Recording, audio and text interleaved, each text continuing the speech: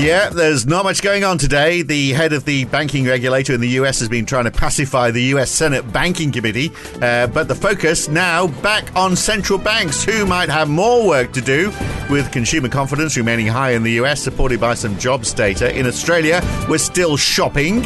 And inflation today, will it move the dial on what the RBA does next week? It's Wednesday, the 29th of March, 2023. It's the morning call from NAB. Good morning. Well, shares are down in the US overnight. We had a 0.5% drop in the Nasdaq. The Dow is down 0.1%. The S&P has lost 0.2% at close. We had some larger losses earlier, but they've been pared back a little in the final hour of trade. Very small moves in European equities, but largely positive there. Bond yields rising a little, up 2 basis points for 10-year treasuries. 2 years up almost 9 basis points. In fact, hitting 4.08% overnight. German 10-year bunds are up 6 basis points. 10-year gilts up 9, whereas 2 years are only up 7 in the UK.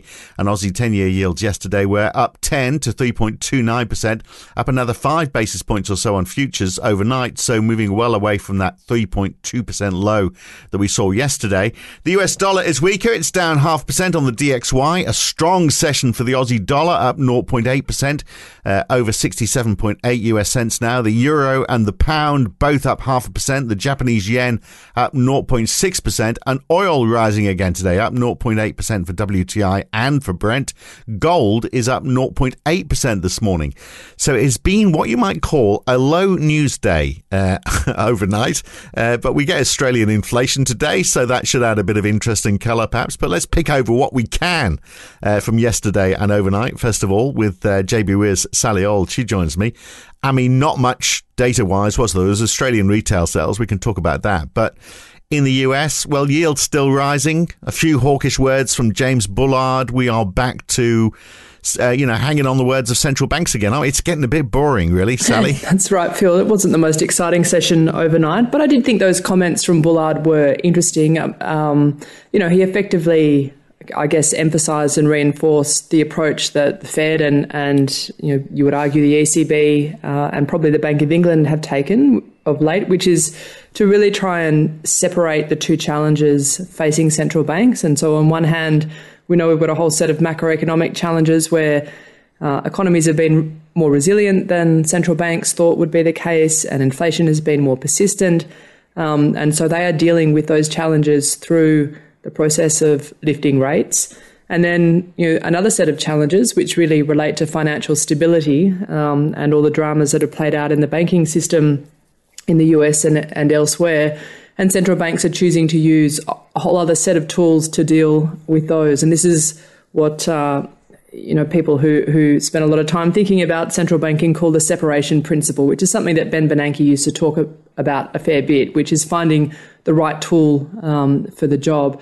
And I think, so far central banks have been pretty successful at doing that. And one of the reasons for that is that the dramas in the banking system have been actually far more about liquidity rather than the quality of assets on bank balance sheets. And when the story is one of liquidity, central banks have lots of tools, existing and new ones, that they can use to address that issue pretty quickly and pretty discreetly. So the comments from Bullard were pretty much like, we've got two sets of challenges and we've got different tools in the toolkit. And, just because we're facing challenges on the financial stability side doesn't mean that there's a change in plan in terms of what we're going to do on the rate side. Still got this difference, though, haven't we, in attitudes between where the Fed thinks they're going and where the markets think they're going, particularly in the second half of this year.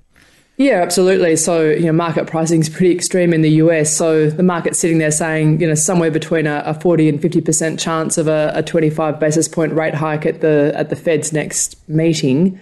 And then effectively the market says, but after that, it's really all about rate cuts from there on in. So, I think the market's a bit divided on that. That's clearly where the market pricing is at the moment. But, when you look at sort of what the strategists and what the economists are calling, there are a number who are sort of saying, no, that's not the right way to think about things. And it's quite possible that maybe the Fed hikes once or twice more and then just sits on hold. I think, my sense would be that that's probably the right way to think about things. I think all central banks, including our own, and we can talk about this a bit later, are sort of at that point where they'd like to be able just to sit back and see how the data evolve. But I think in the case of the Fed, maybe they have a little bit more to do before they're comfortable about that shift in strategy. So do you think we are now totally over worrying about banks? So we had the Senate Banking Committee being questioning the FDIC about the bank failures that we saw in the US. So Michael Barr, the head of the FDIC,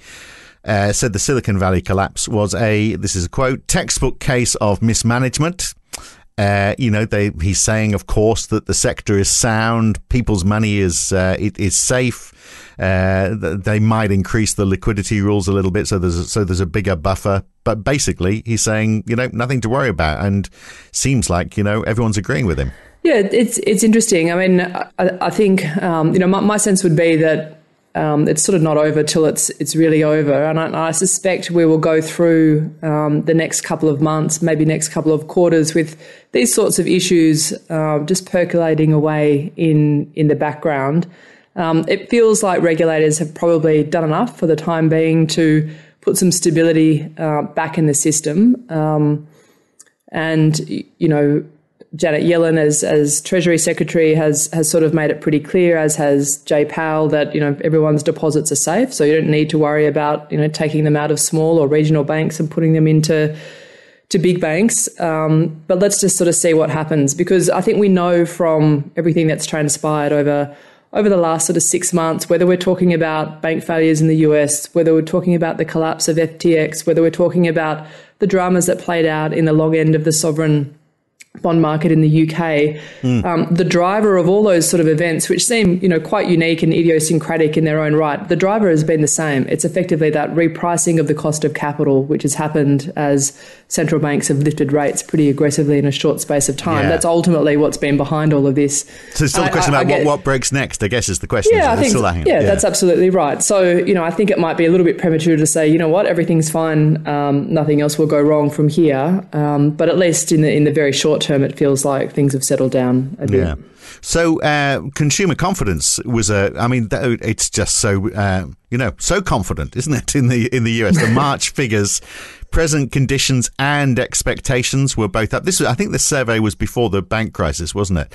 And maybe it's going to change as people start to lose their jobs, which is expected, and it sounds like the Fed's going to keep on going at it until that happens. 49.1% of consumers said jobs were plentiful, which was down from 51.2, which is nothing at all, isn't it, really? So, it shows they're happy, they're confident, and they feel like there's lots of jobs around still. Yeah, absolutely. So this was the Conference Board measure of US consumer confidence. And as I understand it, I think it took sort of survey results up until about the 20th of March. So it probably did capture at least part of the sort of drama around the failure of Silicon Valley Bank.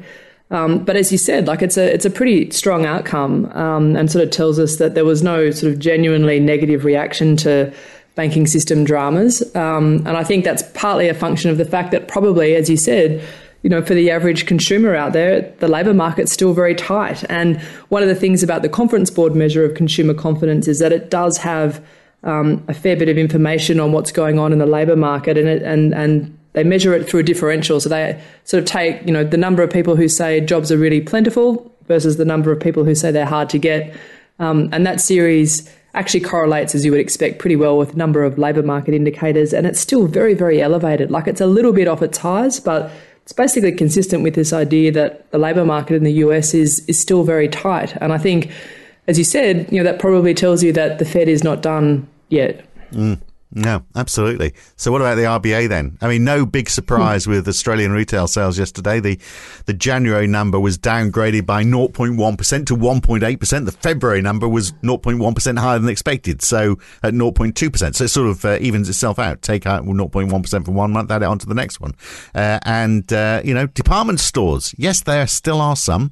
And clothing, the two highest growth categories.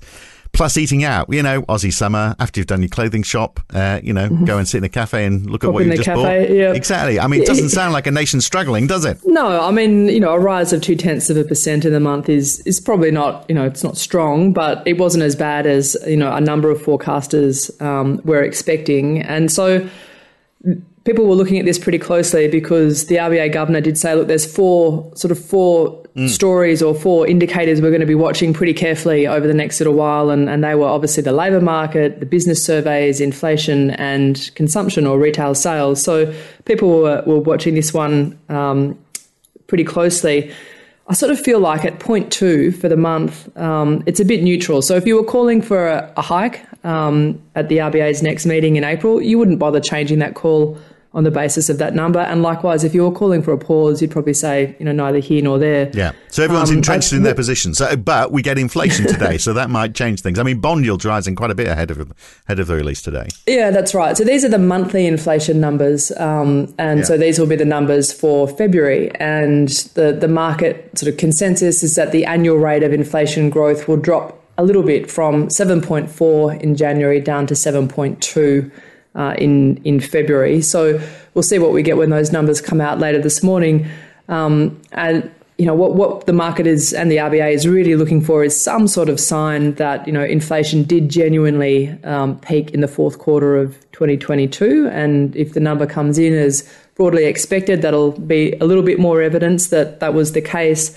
But I still think there is enough uncertainty about this new monthly series of CPI that the RBA will probably take it a little bit with a grain of salt. And what's really going to matter, I think, for the domestic rate outlook is going to be that quarterly inflation print, which comes on the 26th of April. And, our colleagues in NAB Economics have sort of highlighted that some of the partial indicators we're getting on inflation, whether that be from the NAB Business Survey or for other high-frequency surveys or data around inflation, sort of pointing to the risk that, the quarterly measures, particularly on the core series for inflation, could come in higher than the RBA have sort of currently penciled into their forecasts. And so if that's the case, then, I think it tells you that, again, the RBA, whether it hikes or pauses in April, is probably going to be back in May to deliver more hikes. Next week or in a month's time, one or the other, but certainly going up.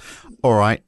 Not much else to say. I mean, German consumer confidence today, US pending home sales. Otherwise, it's very quiet, unless another bank collapses or something else breaks. But let's assume not, and assume that we've got a quiet one.